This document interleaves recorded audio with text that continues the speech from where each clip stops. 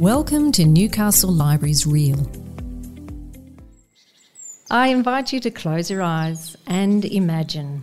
Imagine that there are no buildings, no roads, no cars, just the trees, plants, animals, and the very first storytellers of this land, the Awabakal and Worimi people.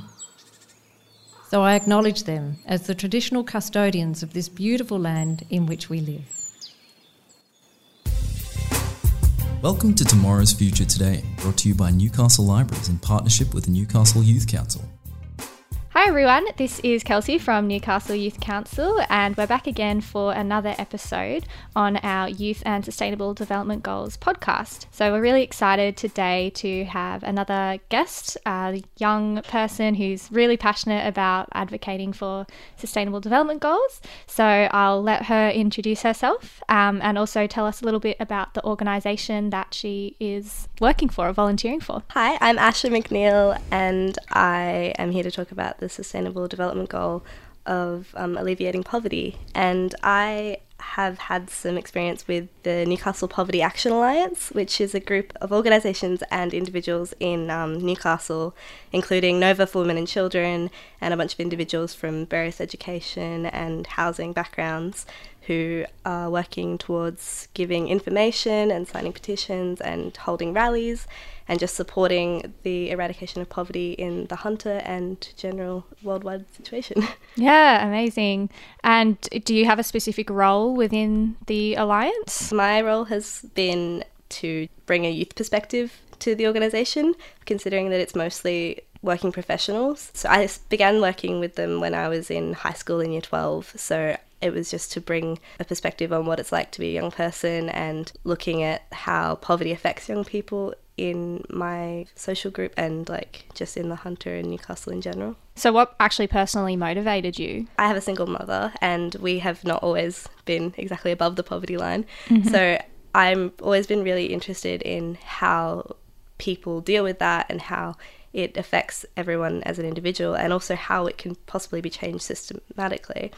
And this organisation came up and I have a family member who was involved and he said, come on in, we need some more perspectives and it's only just up and coming, so it's nothing too serious. And I just thought it'd be a great opportunity to give it a shot. Yeah, definitely. And this obviously relates to the first Sustainable Development Goal, which is no poverty. Is the Sustainable Development Goals like something that is important to the organisation as a whole? Like you're aware of it and it shapes your approach? It's definitely important to the NPAA, and obviously the first SDG is the most important to the organisation. Yeah. But I think you can't alleviate poverty without looking at climate change and without looking at gender inequality.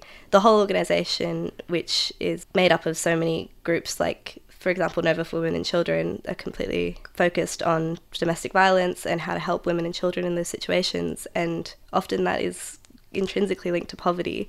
So you can't really look at one SDG without looking at them all, obviously. Yeah, that's so right. And that's kind of a theme that we've touched on throughout this podcast series. For me, I think one clear example is, like the linkage between poverty and also health and well-being. Like there's just so many ways that these all come together and you really can't just look at them in isolation. So yeah, that's definitely something that is very prominent with the SDGs, is just how much they interact in that sense. I just wanted to get a bit of a contextual understanding, I guess, of the actual problem within the Hunter or the Newcastle region, because I think poverty, I think for the common person might tend to be associated with, like developing countries or, it's not really something that is as prominent here.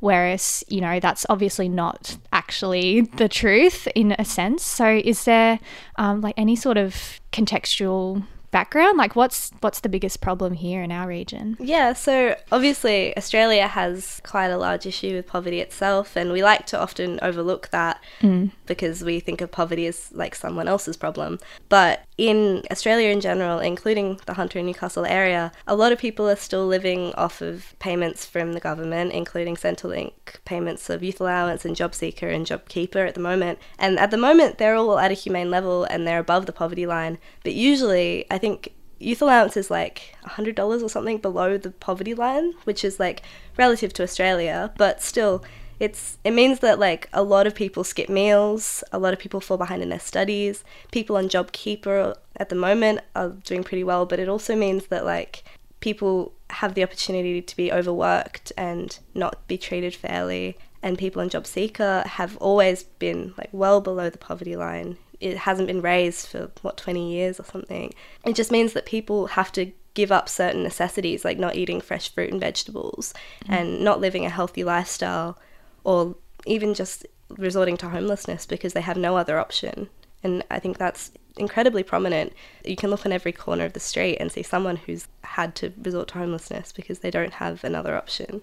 Yeah, it's definitely something that personally I've become a lot more aware of as well, because, yeah, I guess the SDGs, you have things like the environment, and, that's, something which a lot of people can clearly associate with like this global thing. But then, yeah, you think of things like zero hunger and no poverty, and it's kind of like, oh, that's more for developing countries. But the whole idea is that the SDGs are like this universal thing. They're meant to apply to every country, and every country just adapts it based on their personal context and their needs and things like that. So I think that's very interesting to be able to take a step back and actually think of how it applies in our local context, which is something I've definitely become a lot more aware of. Yeah, I think that part of the reason the SDGs are so much more ambitious is because compared to the Millennium Development Goals, they like focus on the fact that the whole world has these issues. It's not just like so-called third world countries or developing nations.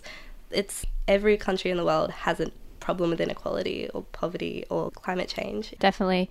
Do you know if there's a particular issue with like youth homelessness in our region, or is there a particular demographic? I think that for a lot of people, youth homelessness is like pretty big all over Australia. It's not exactly a small issue, but I don't know that it's necessarily a larger or smaller issue in Newcastle, but I know that it is quite prevalent, and that often it is because like people just don't have the financial backing, because you can't really live off of a youth allowance payment or rely completely on family or rely completely on a job that's giving you casual shifts. I think the biggest issue is actually not necessarily youth homelessness living on the streets, but youth homelessness where people just don't have like a set home, so they're couch surfing at friends or living from family couch to family couch without a home base or ready access to meals and all those kind of necessities. So I was interested in actually, knowing what the Newcastle Poverty Action Alliance actually does. So like, do you have any like campaigns or initiatives? Like, what are you actually doing within the community to address that? Well, because it's quite a new organisation, it's kind of the last year and a half has been focused on just raising awareness and kind of focusing on getting petitions out there for people to sign about how to provide food to more people in the community or provide access to shelter to more people in the community, and also like supporting artists who are highlighting the issue. We had a exhibition last year at the Lockup, which featured an artist called Hannah Famage, and she had this whole exhibition surrounding homelessness and what it means in Newcastle and the Hunter. And I think those things, they might seem kind of small for just an organisation that's just starting, but it's that kind of stuff that kind of gets the message out there, gets people to actually think about it, and then providing access to links to like where to donate to give people food and where to donate to like host someone or do all those kinds of things, as well as the fact that every organisation that's involved in the Newcastle Poverty Action Alliance and every individual has some capacity to help themselves, such like Nova for Women and Children make a big difference for women suffering domestic violence. I know that Compass Housing does a lot for people in the area. There's all these organisations that come together and just make a difference in just being together, I think. Yeah, and SDG 17 is obviously partnerships, so it's all about, making those partnerships with other organisations that are working on similar things that they're passionate about. That's a big focus of our work as well, is like building those partnerships. So yeah, that's really exciting. How long have you been around for now? Because you said you were new. Yeah, it's about a year and a half now. Okay. We had the initial goal was to work towards Anti-Poverty Week last year, which was in October, to try and have an event for that. And we had a bit like a rally, and we had a week-long period of getting just information out there and trying to make sure that everyone had their voices heard. We heard from the unions, we heard from a lot of people on the panel. But yeah, that was our first central goal, and that was last year, and so now it's just moving forward. Do you have any personal highlights in that year and a half? Anything that you've achieved? Honestly, for me, it's just working with people who are making such a big difference. Like, I was only a high school student when we started, and it's part of what inspired me to start studying things like development and looking at global poverty and development, because I can see people actually making a difference in their communities, and it doesn't seem like such a stretch to kind of work for an international non-profit or something. You can make a big difference just in the community you live in, and that actually creates a ripple. Yeah, definitely. I think that's kind of like the aim of this podcast, is to get people to understand that these are big goals and they are a big international framework, but there's already people within our community who are addressing these problems and, you know, looking at it from that local context. So I think that's a really nice way of putting it, is that we have like that ripple effect from within our own local communities, and then that's going to, have that effect across the whole region and country. And I guess it's just focusing on what you as an individual can actually do in your individual communities, addressing that context. So well, that's awesome to hear about the work that you've been doing there. Obviously, it's a bit of an uncertain time at the moment, but looking into the future, like what sort of things do you envision campaigning on or working on in the future? Well, I've had to step back a little bit from the Alliance just to make sure that we all have, really, because of the pandemic. But I think that in the future, I'm hopeful that we'll all come together and make something big happen, hopefully bring something to happen for Anti-Poverty Week this year, and to create some tangible effects, possibly actually giving tangible things that can be used by people experiencing poverty, such as food and shelter and all of the necessities, or even just like home-cooked meals and that kind of stuff. I'm not sure what everyone else on the group wants to do with it so far. We've kind of need to come together and figure out the rest of the time, but I know that everyone has big hopes. Just taking a step back a little bit, so looking more at like you individually as well. So you said that you are studying at university, doing development studies. Yeah. Have you been able to focus specifically on like social justice issues like poverty, or is it a bit more general at the moment? Like, how's your study in that area? And is that study helping you in terms of your social activism, like understanding the situation a bit more? Does it support that? Well, yeah, I think that doing development studies means that I've kind of been able to focus on, one of my courses is completely focused on how development looks at global poverty and how it maybe isn't the best sometimes. And I think that that's really opened my eyes, because I've always had this big admiration for anyone who's gone out and trying to make a difference in the world, but I've not really thought in depth about how that might actually be damaging to people living in poverty.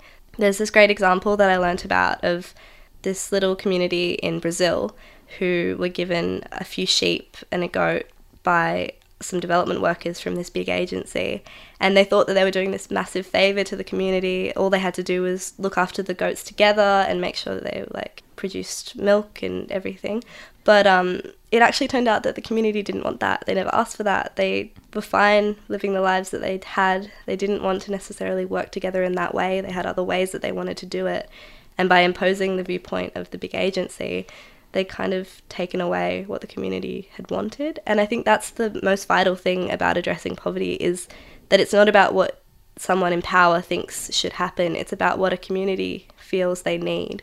And that can be really simple things, like just giving them resources like money, because money makes a big difference. That's why the UBI is such an interesting kind of concept, the universal basic income, because it would address poverty completely. It would mean that people just didn't have to struggle, but there's a lot of controversy about it because that's the whole work decision. But yeah, it's so true. Just actually understanding what local communities need versus what we think that they need, and it's just so clear in every sort of interaction with a country trying to, build up their local like infrastructure, for example, or their capacity is, you actually need to be doing this on the ground sort of like investigative work, if you will, like trying to figure out what they actually need, because if you give them something that they don't actually want, then, it's obviously not going to solve the problem. And I've seen so many examples of that where they've just gone ahead with something that's not actually addressing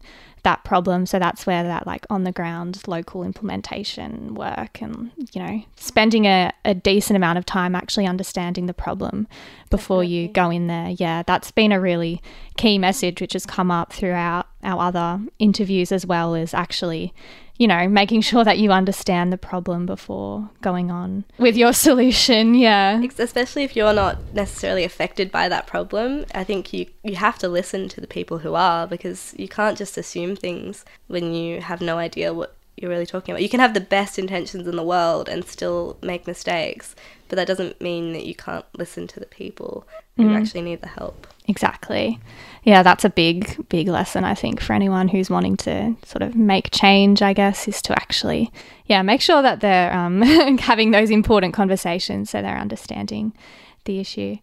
Which is a nice segue into the next question, actually, which I wanted to ask you is just, do you have any general like advice or, experiences from your own campaigning in the community for young people who are trying to make a difference? Like, what do you think, this is kind of a multi-layered question, but like, what do you think is the role of young people in achieving these social change? And then also, do you have any like tips for young people who are passionate about certain things?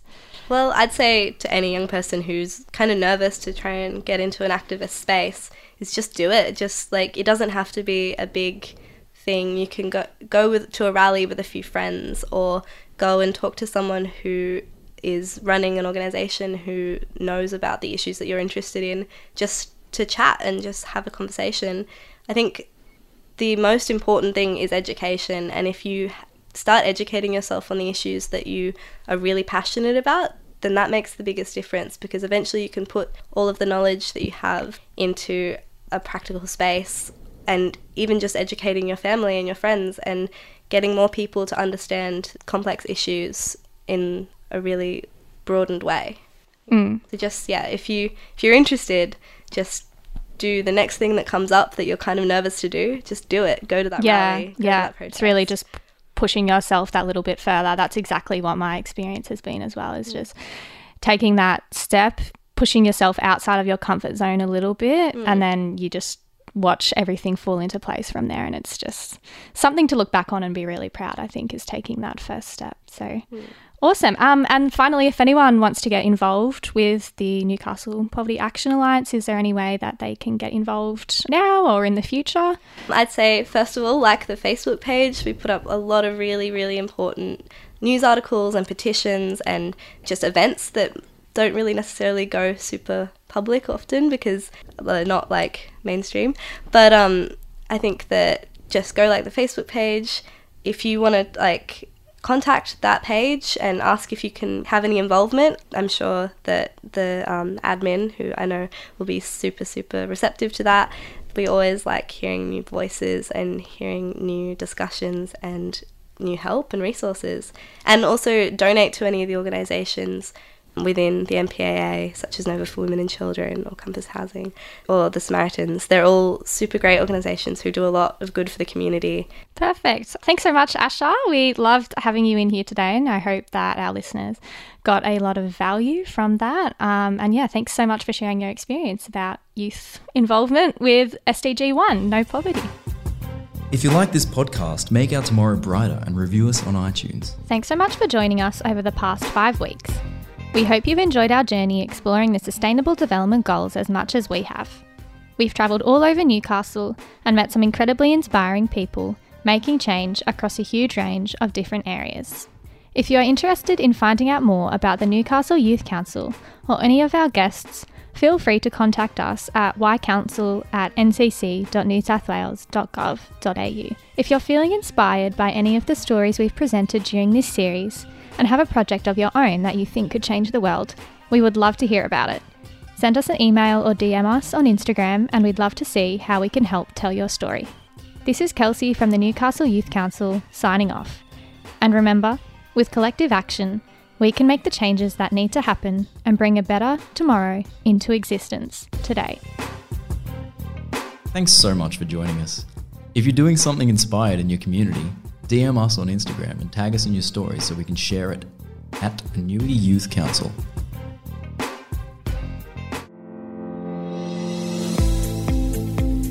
This has been a Newcastle Libraries Real production.